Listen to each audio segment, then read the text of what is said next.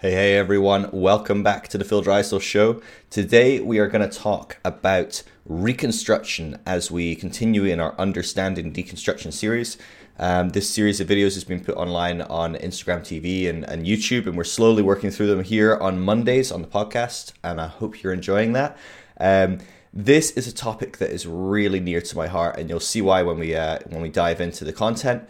Reconstruction is such a thrown around term, and yet it really concerns me. And 9 times out of 10, people that I come across that use the term are definitely people to approach cautiously. I think they have the best of intentions, but the outcomes can be quite disastrous for most people. And so, yeah, we'll talk about that and see what the problems are with Reconstruction and what maybe some of the intent is. Before we start, if you are deconstructing, if you're going through this process, if you're feeling lonely in that process, do check out the deconstructionnetwork.com, a free resource to connect with other people deconstructing in your local area. And if you want to support what I'm doing, you can do that at patreon.com/PhilDrysdale or phildrysdale.com/partner. And as a thank you, you get access to our private discussion community. We have regular voice chats and Zooms. We do a more special monthly Zoom focused around a specific topic. And a few other bits and pieces. And so it would be great to have you on there. And I'd obviously always appreciate anyone's support. Everything I do is for free. Everything will always be free. And it is because of a handful of people that are in a place to be able to support what I'm doing. And so I'm greatly thankful for that. All right, let's dive into the conversation about Reconstruction. Okay, let's talk about some of the problems with the concept of Reconstruction. So many people bring up the topic of Reconstruction. Now, of course, a lot of this is to do with the conflating of the word deconstruction with its kind of like worldly use in day-to-day life. We talked about the definition of deconstructing as far as it's used in the community of deconstructing Christians. It's quite different from just a simple process of deconstructing in like the sense of construction, in the sense of building a house. Deconstruction does feel very destructive. You're deconstructing a house, you're tearing it apart, you're breaking it down. You probably do want to construct something onto that house later, right? Very few people downsize their houses unless they're moving to a nicer area or something like that, or they feel wasteful and they want to be a bit more ecologically sustainable. But on the whole, people do a deconstructive process for the purpose of then building something more, for doing some sort of reconstructive process. But as we talked about with the definition of deconstructing Christians, what we're looking at is something that is actively constructive. When you take away a belief, you add a belief. If I say I no longer believe in God, that is a deconstructed belief, my belief in God, but it's also a constructed belief. I don't believe in God. I have replaced one belief with another. It's not that I suddenly have nothing to believe. Deconstructed Christians aren't without beliefs. They have changed their beliefs. They have decided something isn't true. Their belief might even be, I'm not entirely sure what I believe about that right now. But that is something that they believe. They are not sure about something. And so the process of deconstructing is constantly the process of tearing apart an old belief and replacing it with something new, even if it's temporary. And so we have to be careful of our own biases and needs for people to believe the right thing. We have a very strong emphasis on what the right thing to believe is and what the wrong thing to believe is. Now, a lot of this comes from our path out of a conventional Christian space. Conventional Christianity is very black and white. It is very dualistic. There is an in, there is an out. There is a right, there is a wrong. There is a saved, there is an unsaved. There is a Christian and a non-Christian. These are very black and white with a hard line down the middle. If you believe the things on the right side, you're good. If you believe the things on the wrong side, you're in trouble. And we'll get to that when we talk about how to tell loved ones that you're deconstructing, or how to interact with people that are conventional Christians and stuff as you deconstruct. Those are coming in future videos. But this black and white way of thinking holds hard. Even as we deconstruct, we often have very linear concepts of what in and out mean? You know, we grow, and maybe our in becomes bigger and our out becomes smaller, but we still have these rights and wrongs and ins and outs deeply embedded in us. That way of seeing the world, that way of doing things. And so, generally speaking, as we deconstruct, as we replace certain beliefs, we can fall into the trap of being absolutist, certain, fundamental, even evangelists for our new position, our right position. And I see this more often than not in those that stay within some form of Christianity. Christianity does tend, on some level, to be very in and out, which is in and of itself an interesting concept that we could talk about for a long time. Was that something Jesus intended? Was that something the apostles intended? Is that something that Christianity inherently is or not? Can there be Christian models without ins and outs? All those things are fascinating concepts and questions, but we're not going to talk about spirituality, the theological implications of that right now. We're just looking at the fact that many people that stay in Christianity still have those ins and outs, those rights and wrongs, and they still want people to believe what's right. They still have a deeply ingrained belief that if you just believe what's right, you'll be fine. And so they may have changed their position on hell. Maybe they believe in a universalistic model and ultimate reconciliation of all rather than eternal conscious torment. But they've become the new evangelist for it, right? So they are out there and they are preaching every day. They're going, you guys are wrong. You're not going to go to hell. Everyone's loved. God loves everyone. He'll save everyone. Don't worry about it. Stop preaching doom and gloom and putting this kind of religious toxic shame and abuse on people. You need to stop that. You know, they become the new evangelists for their own model. And so that type of person often becomes the voice of something like Reconstruction.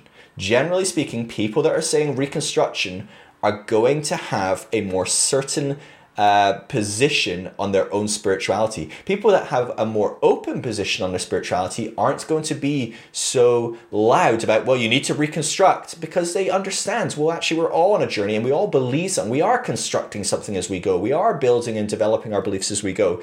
They just might be different than mine, and that's okay. When you hold things a bit looser, you're a bit more open to people believing differently. If you become fundamental, and this isn't to pick on Christians, you can do this as you can be a fundamental agnostic, right? So you can go, well, I'm not sure and no one can be sure. So then you become fundamental about it and you start going, well, you can't be sure of that. You have to understand that you don't really know. It's all subjective, you know, we can never really know. And so you can become fundamental about that. Or maybe you're atheist and you become fundamental about that, right? And so you become the next Richard Dawkins. I love Richard Dawkins, not saying anything against him, but he's fundamental about it, right? So he's trying to convince Christians and convince others that Christianity is flawed, that it's problematic, and other,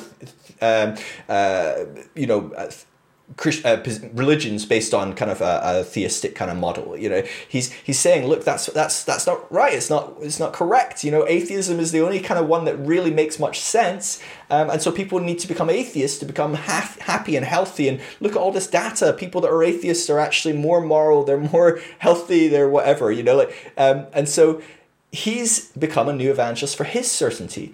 And so maybe he might say, yeah, deconstructing Christian is good, but don't go back into Christianity. You need to go all the way to atheism. I don't know what Richard Dawkins would say to deconstructing Christian. So I'm using him as a very obvious example of a more militant atheist. And I use that in the most loving way because I think he's a great guy and a fascinating person. My point being, it's very easy for people with certain positions to want people to reconstruct, i.e. to construct what they have, to agree with where they're at, to come to the same place that they have. I think this is part of our ego. We want to be validated. We want to know that what we believe is right. And the more people that agree with us, the safer we feel that we believe something that's correct, right? It's that we all like people that agree with us. When people agree with us, we just go, oh yeah, I'm right. I feel good. I feel a bit of a buzz. That's natural. That's and how much more natural is that when we are thinking about something that's got eternal consequences or something, right? If I stop believing in hell, I want some people to agree with me. If every person I know goes, no, you're wrong and you're going to go to hell, that's a scary place to be in. Even if I don't believe in hell now, I'm a little anxious about it, right? And so many of you, I'm sure, can empathize with that as you deconstruct. You're going through this very lonely process. And so, yeah, I think it's perfectly natural for us to want people to agree with us, to have people that see our view and go, that's a great view, I agree with it, I want to follow that. But it's really dangerous to force this on people, to try and steer people into believing what we believe. largely because as people deconstruct, they're going from a position where they have come out of conventional Christianity. At conventional Christianity, most people have a psychological makeup, and we'll talk about this in a future video where we talk about stages of consciousness and developmental models and things like that. But as people develop, they go through stages of how they view the world, how they view themselves, how they view others, what their needs are, how their ego develops, what their morality is, and how that develops. All these things go through stages of development. And one of the stages of development is very conventional, and it needs safety and certainty and security, and it looks to authority to give it to that.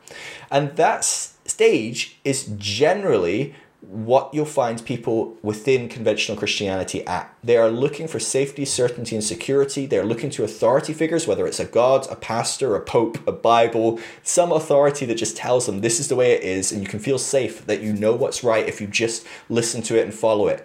Of course, there's all kinds of fallacies with that, right? Every other person that reads the Bible reads it differently, right? Every person that listens to God will tell you that he said something slightly different, right? So of course, that's problematic, but many people don't see it at this level.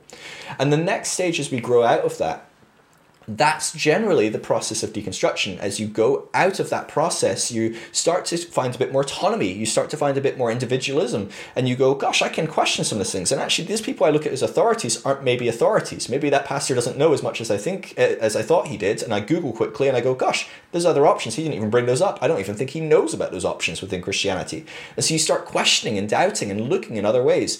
And what's going to happen is you are now finding a bit more freedom, a bit more room to grow, but you still have, people don't go from one stage to another. We kind of slowly transition from stage to stage. So we often find ourselves in a few different stages, spread across a few different ways of thinking, a few different like kind of psychological models. And so what happens is as we grow in our autonomy and our individualism, early on, we still are looking for certainty, safety, and security. And we often are looking for an authority figure. What changes is we just think, well, maybe I'll find the right authority figure. Maybe I can find someone that really knows what's good. And that's a good thing. That's a good change, right? It's a really helpful thing. It's a really helpful thing if you're in a church and the pastor is saying, hey, don't take your meds because you're depressed. That's not what God wants, right? And you suddenly move out of that and you start to go, well, maybe my pastor doesn't know what's best for me as far as mental health goes. Maybe his training isn't in that. And you go and speak to a mental health practitioner and say, what should I do? And you look at their credentials and they've got good qualifications within mental health. They've got many years of experience. And you think, I'm going to listen to this one. That's a good change, right? To start to look for authority that has more grounding. But what can be dangerous is as we start to deconstruct and we start to look for new authorities to give us theological grounding or spiritual grounding, is often people will give us that certainty when really what we're needing right now is to fully explore what's going on. We need to be embracing a bit more uncertainty. That's kind of what the most helpful and healthy kind of process is for most people.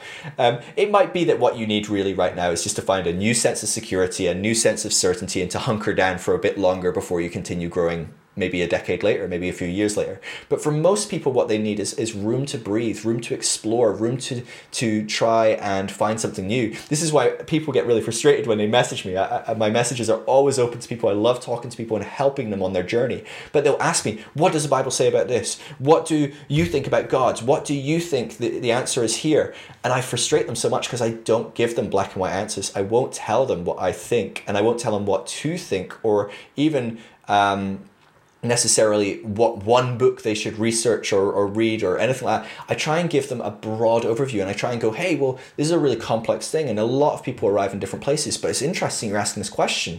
Here's a whole host of different things you can read to study that, or here's a book that looks at like multiple different angles, or have you thought about this question, and cause them to just step a bit more into that questioning. Because I think generally speaking, what we need is not a reconstruction into a new certainty. What we need is a freedom to move into more exploration, more adventuring, more questioning and following our curiosity. And so my point of making this video is to warn you that many people out there are going to talk about Reconstruction. most of them are going to be conventional Christians, right? Most of them are going to be the pastor that you just left, and he's going to go, well, yeah, it's good to doubt, it's good to question these things, but as long as you come back to Jesus, or as long as you do so according to the Bible, these are the kind of things you're going to hear regularly from people like conventional Christians. But you might also find people in progressive Christian models going, well, yeah, it's good to question, but like, you can question within this framework of Christianity. You don't need to question outside of it. Don't explore too far. You wanna just keep following Jesus. Jesus is the way, like he really is. And so they're gonna try and bring you to a place where you arrive where they have arrived. And I think that can be great. I think it's no surprise that we all arrive in similar places at times. I think there's obviously a lot of truth to a lot of these positions. Otherwise, millions of people wouldn't arrive at these different positions. The point is, though, millions of people arrive at different positions from each other. And so we need the freedom to explore that. So be wary of that. Be wary of it from people outside of Christianity as well. You will find this in place there as well. People will say, oh, of course you're deconstructing Christianity. It's because Hinduism is right, or Buddhism is right, or Christianity is right. Christianity is the wrong one, but like whatever it might be, Judaism, Islam, atheism, whatever it is, be very wary of people that are black and white about what you have to believe. It's not necessarily the most helpful thing for you. What's going to be helpful for you is to explore and to play. And so enjoy that process, enjoy questioning. You're naturally reconstructing something. You are constructing something new. That's what's happening as you deconstruct. You are now believing a set of beliefs that you have never believed before. In fact, you're probably so unique that no one in this universe has believed the exact set of billions of beliefs that you believe, right? And so you're constantly in this process of taking away some beliefs and bringing in some other beliefs. And so try not to get too in your heads. Try not to let other people manipulate you, make you feel guilt or shame or anything about not believing the right thing or deconstructing the wrong way or not reconstructing.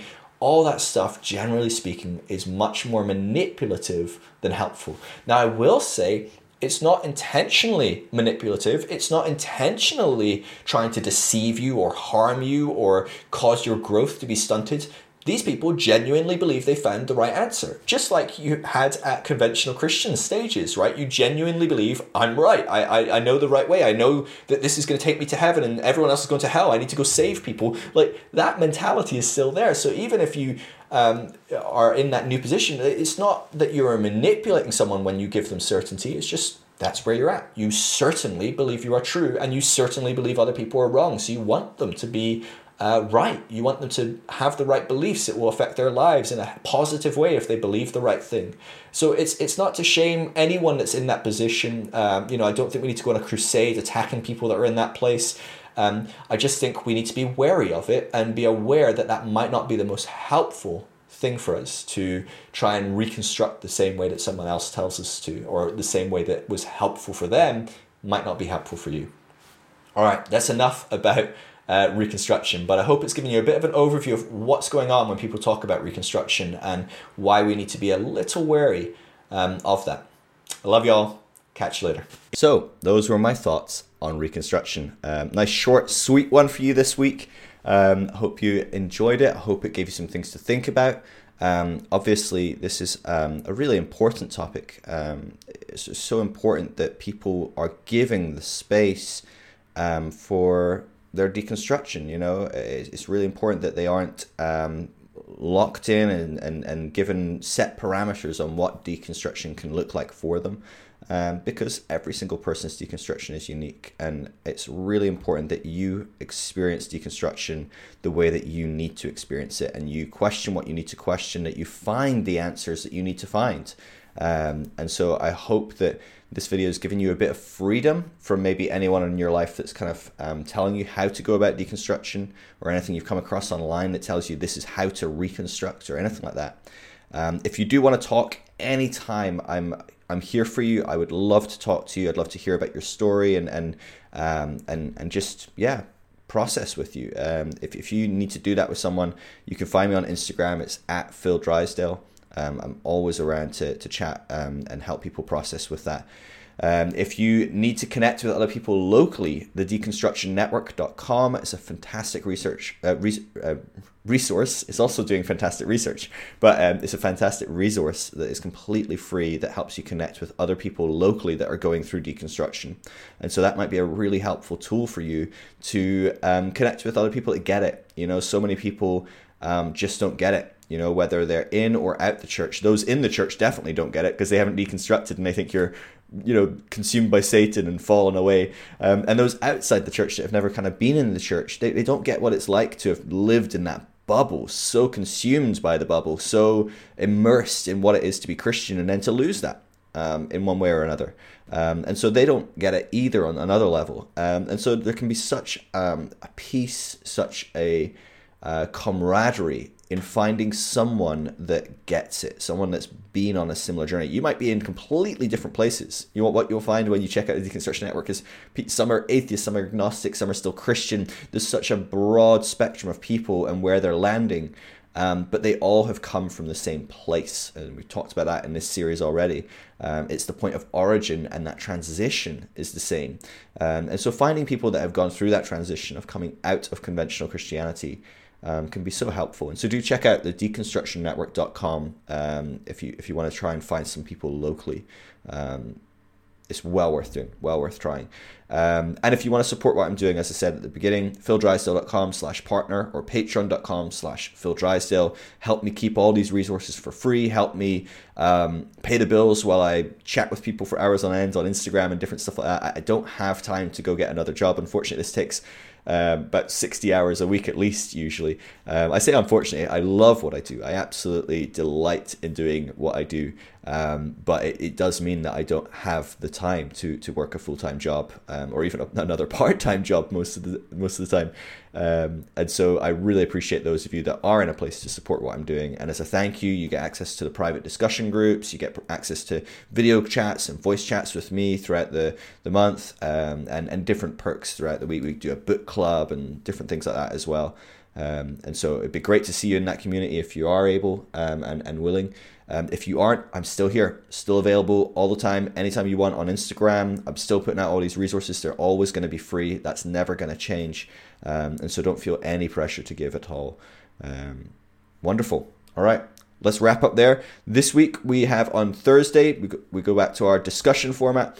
And so on Thursdays, I chat with different experts, different people that have experienced deconstruction and gone through their own deconstruction journeys. And this week we've got Conrad from Ideas Digest, which is a fantastic podcast. I've been on podcasts as a guest. And Conrad is someone that is incredibly skilled at having extremely controversial people that generally speaking are quite one-sided on an argument or hold quite an extreme position, and he has them on and he asks just really neutral questions, maybe pushes them, asks them what someone on the other side of the spectrum would ask, but remains neutral himself, and draws out some really phenomenal conversations and really interesting conversations. It's a very hard podcast to run because a lot of people will get really upset that he's had some extreme conservative or an extreme liberal, or he's had Rob Bell, or he's had someone that would hate Rob Bell, or whatever that might look like. And so we're going to talk with him about how he does that, his own personal journey of coming out of church, Christianity, conventional Christianity, I should say, these different things. And so I'd encourage you to check that out on Thursday. It's going to be a really good one. And I'll see you next week for the Understanding Deconstruction. On Monday, we'll be talking about how developmental theory, you guys know I talk about developmental theory all the time. I think it's such an important tool in process and deconstruction. We'll talk about how developmental theory can help us as we go through deconstruction, both as we understand ourselves and as we understand the communities we leave and the communities we're moving into. And so that'll be a great one, and I hope you enjoy that as well. That's enough for me. I will see you hopefully on Thursday, if not on Monday, for another podcast. Love you all. Catch you later. Peace.